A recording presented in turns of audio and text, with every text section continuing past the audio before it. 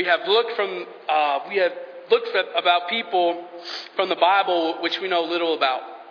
These individuals in the Bible are only included in just a few chapters, and then we don't really hear anything from them again. Today I elected to go with an individual who encountered Christ, he doesn't have a name. He's just called the blind man. But he encountered Christ, and whose story gives us an understanding of suffering in life, how God's assurance is present through them, and how God can use us through our own sufferings and those we see around us. The scripture this morning is found in John chapter 9, verse 1 through 34. And it reads, "As he went along, he saw a blind man from birth. His disciples asked him, 'Rabbi, who sinned, this man or his parents, that he was born blind?' 'Neither this man nor his parents sinned,' said Jesus, 'but this happened so that the work of God might be displayed in his life. As long as it is day, we must do the work of him who sent me. Night is coming when no one can work. While I am in the world, I am the light of the world.' Having said this, he spit on the ground, made some mud with his saliva, and put it on the man's eyes. 'Go,' he told him, 'wash in the pool of Siloam.' This word means sent. So the man went and washed and came home seeing.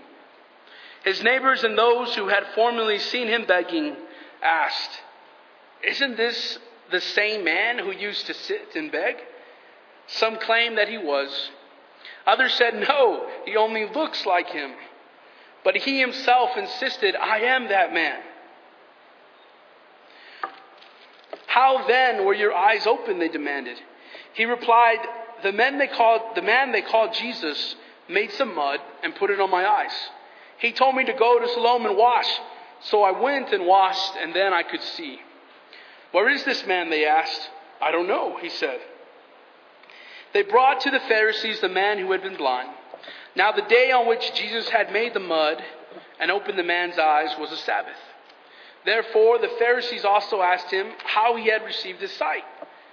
'He put mud on my eyes,' the man replied, 'and I washed, and now I see.' Some of the Pharisees said, 'This man is not from God, for he does not keep the Sabbath.' But others asked, 'How can a sinner do such miraculous signs?' So they were divided. Finally, they turned again to the blind man. 'What have you to say about him? It was your eyes he opened.' The man replied, 'He is a prophet.' The Jews still did not believe that he had been blind and had received his sight until they sent for the man's parents. 'Is this your son?' they asked. 'Is this the one you say was born blind? How is it now that he can see?' 'We know he is our son,' the parents answered, 'and we know he was born blind. But how he can see or whom opened his eyes, we don't know. Ask him, he is of age, he will speak for himself.'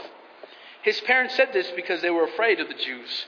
For already the Jews had decided that anyone who acknowledged that Jesus was the Christ would be put out of the synagogue. This was why his parents said, 'He is of age, ask him.' A second time they summoned the man who had been blind. 'Give glory to God,' they said. 'We know this man is a sinner.' He replied, 'Whether he is a sinner or not, I don't know. One thing I do know, I was blind, but now I see.'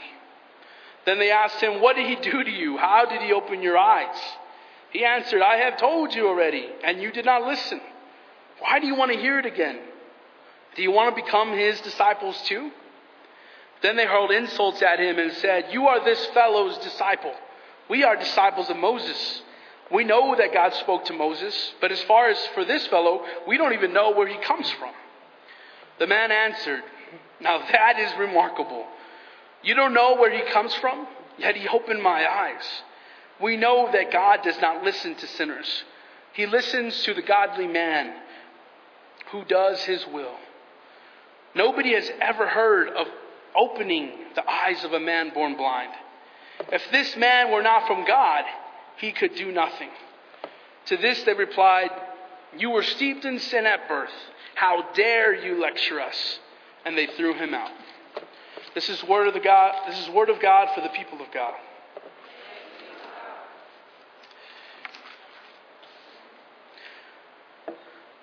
The scriptures begin as Jesus passes by a man who was born blind from birth.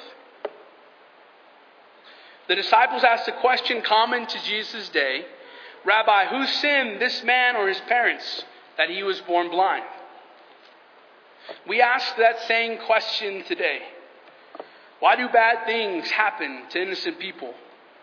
Why were people killed recently in school shootings or in natural disasters around the world? Why are some babies born with birth defects? Why does cancer strike some and not others? The reality is there is no easy way to answer these questions. But clarity and comfort and peace can be found through relationship with Jesus. In response to the disciples' question, Jesus told his disciples, neither did this man sin nor his parents, but that the works of God might be revealed in him. Now, that's not to say that God caused it, but it is to say that God can use the tragic circumstances of our lives to strengthen us and bless others if we're willing. You see, when it comes to suffering, we should not be focused with assigning blame. Rather, our mindset should be on how God's grace can manifest itself through this difficult time. We can never outrun suffering in this life. Part of living is experiencing pain and suffering. Jesus' statement touches on the theme of suffering. There is a sense in which every aspect of our lives, including our own suffering, is an occasion of the demonstration of God's glory and His purposes. We experience suffering through many different ways outlined in the Scriptures. One is suffering through the test of our faith. We see many examples of this both in Abraham and in Job. They each experience a test of their faith. Suffering also comes to us for the purpose of improvement. As outlined in Hebrews 12:5-8, God disciplines those He loves. We are encouraged to endure hardship as discipline. God is treating you as His children. And what father does not discipline his own children? Suffering also comes to show God's glory, like here in this story, or in the resurrection of Lazarus. Another form of suffering comes from bearing witness to Christ, illustrated by what happens to the 12 disciples, and even today in countries where Christians are persecuted for their beliefs. The last form of suffering comes to us as punishment or consequence of our sin. Jesus says in John 5:14, to a man He had healed after being sick for 38 years.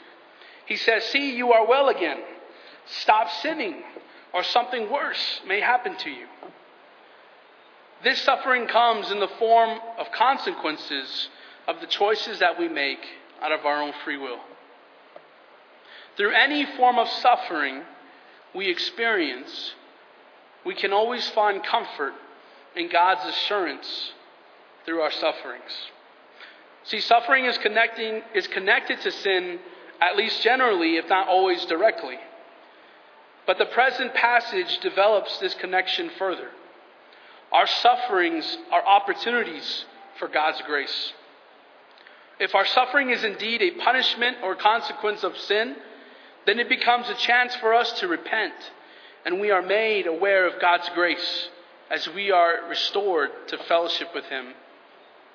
If our suffering is not a direct consequence of our sin, then it is something that God allows to happen in our lives, usually for reasons beyond our knowing, which nevertheless can help us die to our old self and find our true life in God. God does not allow anything to enter our life that is not able to glorify Him by drawing us into deeper intimacy with Him and revealing His glory. When we cling to our old self and our own comfort, we are led to resentment and bitterness. When we trust in God's goodness and in His will, we are able to find comfort in God Himself and not in our own circumstances. As a result, we can genuinely give thanks in all circumstances.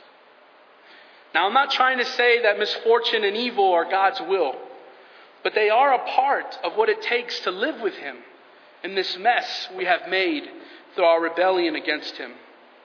We need to understand that our rebellion against God, to disobey Him and to cling to our fleshly desires outlined in Galatians 5, whether it be sexual immorality, impurity, and debauchery, idolatry, hatred, discord, jealousy, fits of rage, selfish ambition, dissensions, factions, and envy, drunkenness and orgies and the like.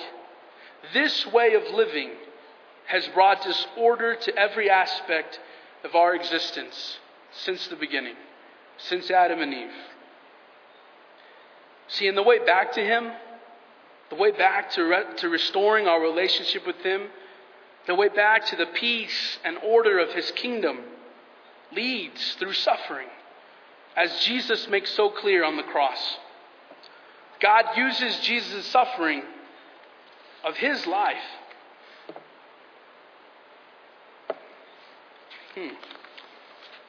Forgive me. God uses Jesus' suffering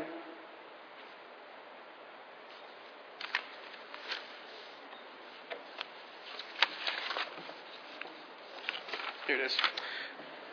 Sorry. To welcome us.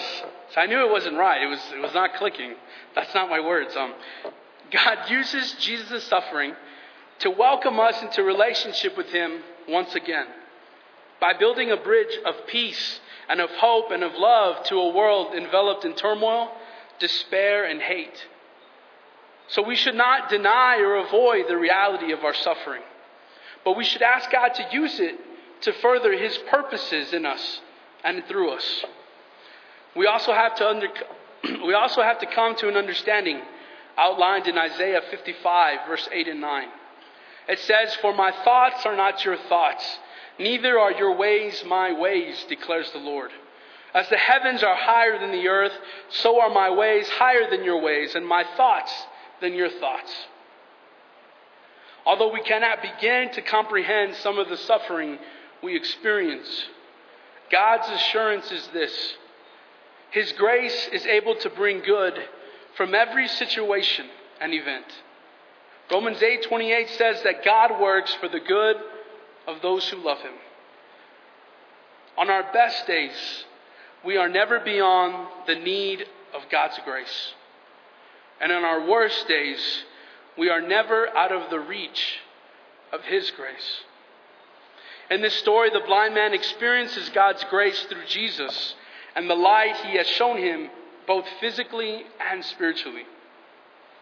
Because of his suffering, God's grace was revealed, which caused others to believe. Because of our sufferings, we can help others with the truths we learn in this way, and reflect on the Lord, and reflect on the ways the Lord might display His works in us in the midst of the suffering around us. In verses 13 through 34, the Pharisees were trying to find fault in Jesus and His actions. They were questioning this blind man and his family. They asked him, what is the truth about this man Jesus? Because they believed him to be a sinner. In his first response in verse 17, the blind man said, "He is a prophet." When asked again, he replied, "Whether he is a sinner or not, I don't know. One thing I do know, I was blind, but now I see." Although the man didn't have complete knowledge about Jesus, he believed that Jesus could make a difference. He made a difference in his life. To this man, Jesus made that difference. And this truth still holds true today. Today, Jesus still makes a difference in lives. When this man learned the truth about who Jesus really was, he believed. His faith progressed from believing the word about Jesus to believing that Jesus can make a difference, to believing in the person who Jesus Christ is and the salvation and grace he offers, that he is my Lord and he is my Savior. As Jesus came to this man's aid in his suffering, we can do the same for others. One way we can do this is to offer truths and life lessons to others we have learned through our suffering. Collectively in this sanctuary, there is so much wisdom to be shared and to be offered that can be used to teach others, to correct others, and to train others in righteousness. We are people who thrive on support and encouragement from those around us. We connect with people who understand and have faced similar pain and sufferings in this life.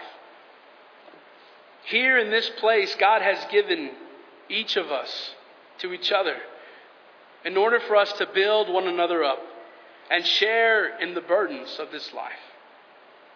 Now, I want to emphasize the word share. Understand that we are not meant to carry one another's burdens, only lighten the load. God is the one who will give us the strength to endure and overcome all of life's sufferings.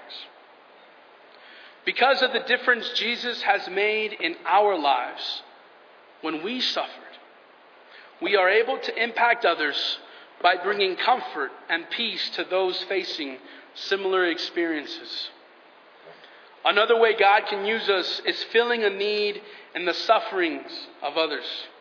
Jesus took an opportunity to show God's grace and his glory by coming to the need of a man who had been cast out, a blind man, a beggar. This man was blind, but now he can see. Now, we may not be able to give sight to the blind, but we can certainly give food to those who are hungry, clothes to those who have none, or help others in times of their financial need. We have been given so many resources from our time, our money, our body, our minds. These only scratch the surface of the service of what we can give to others. If we could only just take the time and look around us and see the need. When we choose to step out to fill a need in someone's life, this gives an opportunity to point to Jesus and the reason why we show love and grace. We should be excited. We should be looking for ways to show comfort, to show peace, to ease each other's sufferings. Steve made a comment about little Christopher always running to give his gift, to give the gift in the offering plate. That's how we should be. In offering our gifts, whether it be our time or our money, our bodies, our energy, there's so many ways for us to give, but we should be looking and excited to give of ourselves. There is a song by Matthew West called Do Something that brings a great perspective into our role in suffering in this world. I want to read you the first verse and the chorus, and it goes like this. I woke up this morning and I saw a world full of trouble now. I thought, how do we ever get so far down? How is it ever going to turn around? So I turned my eyes to heaven and I thought, God, why don't you do something? Well, I just couldn't bear the thought of people living in poverty, children sold into slavery. The thought disgusted me. So I shook my fist at heaven and said, God, why don't you do something? He said, I did. I created you. If not us, then who? If not me and you? Right now, it's time for us to do something. If not now, then when? Will we see an end to all this pain? It's not enough to do nothing. It's time for us to do something. This morning's story about a blind man who can now see. A blind man whose suffering was meant to show God's glory and His grace. I hope this brings encouragement to your walk in your life. We cannot escape suffering or pretend to understand why it happens, but we can endure and hope to overcome through the help of others and the strength that God gives us. Jesus made the difference in this man's life in fulfilling his need physically and spiritually. If Jesus has made a difference in your life, go and ease the suffering of the world one person at a time. We can help the sufferings of those around us if we are willing to share our own life experiences and the resources that God has given us. To go and to look for a need, to feel it, fill that need. It's not enough to do nothing. It's time for us to do something. Amen?